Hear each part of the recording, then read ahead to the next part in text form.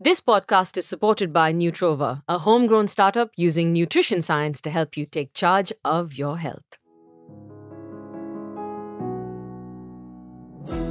So a few weeks ago, I was on set, and for some inexplicable reason, I just wasn't feeling it. I didn't feel good. I thought I didn't look good. I couldn't concentrate on my lines. And when I finally got to set, do you know what happened? Yeah, I totally and royally messed up. I messed up so bad that the director had to call me later that night and inform me that they didn't get the shot that they wanted and that I needed to pull my socks up. This has literally never happened to me before. So I thought about it. What happened? 2 words: self-doubt. For an otherwise confident person, I wasn't expecting to get hit the way I did with this, man. But that shit was real. So I wanted to share this experience with you, firstly, to inform you that you're not alone when you feel this way. Self-doubt is something that creeps into all of our minds and all of our feelings. And secondly, I wanted to share with you what I did to overcome it. I know that so many of us face self-doubt from time to time, or some of us actually face it very often.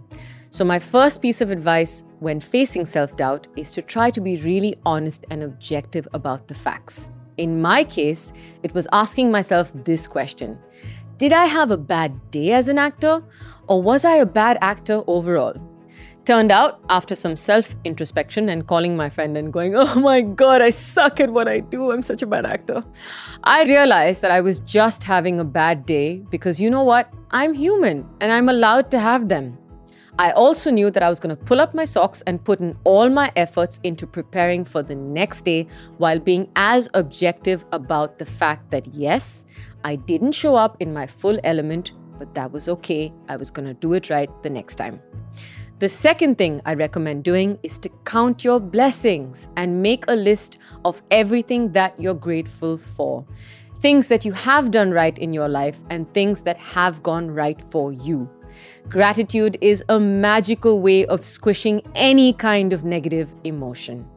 The third thing I did was to change my physiology. Now, this might sound really simple, but it's really effective. Just change your body's chemistry, change the way your body's feeling, and elevate it. In my case, it means going for a workout or going for a run.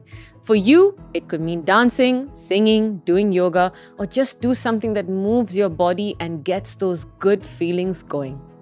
The last step is to repeat all the steps right from number 1 all the way through. And I promise that with some repetition and a little bit of patience, you'll notice a significant increase in your confidence levels. Now, this doesn't come easy, but it's very effective, and I promise you it's the best way to get over a bout of self-doubt. And while self-doubt is a completely natural feeling to have, it's also important to overcome it because, remember, doubt kills more dreams than failure.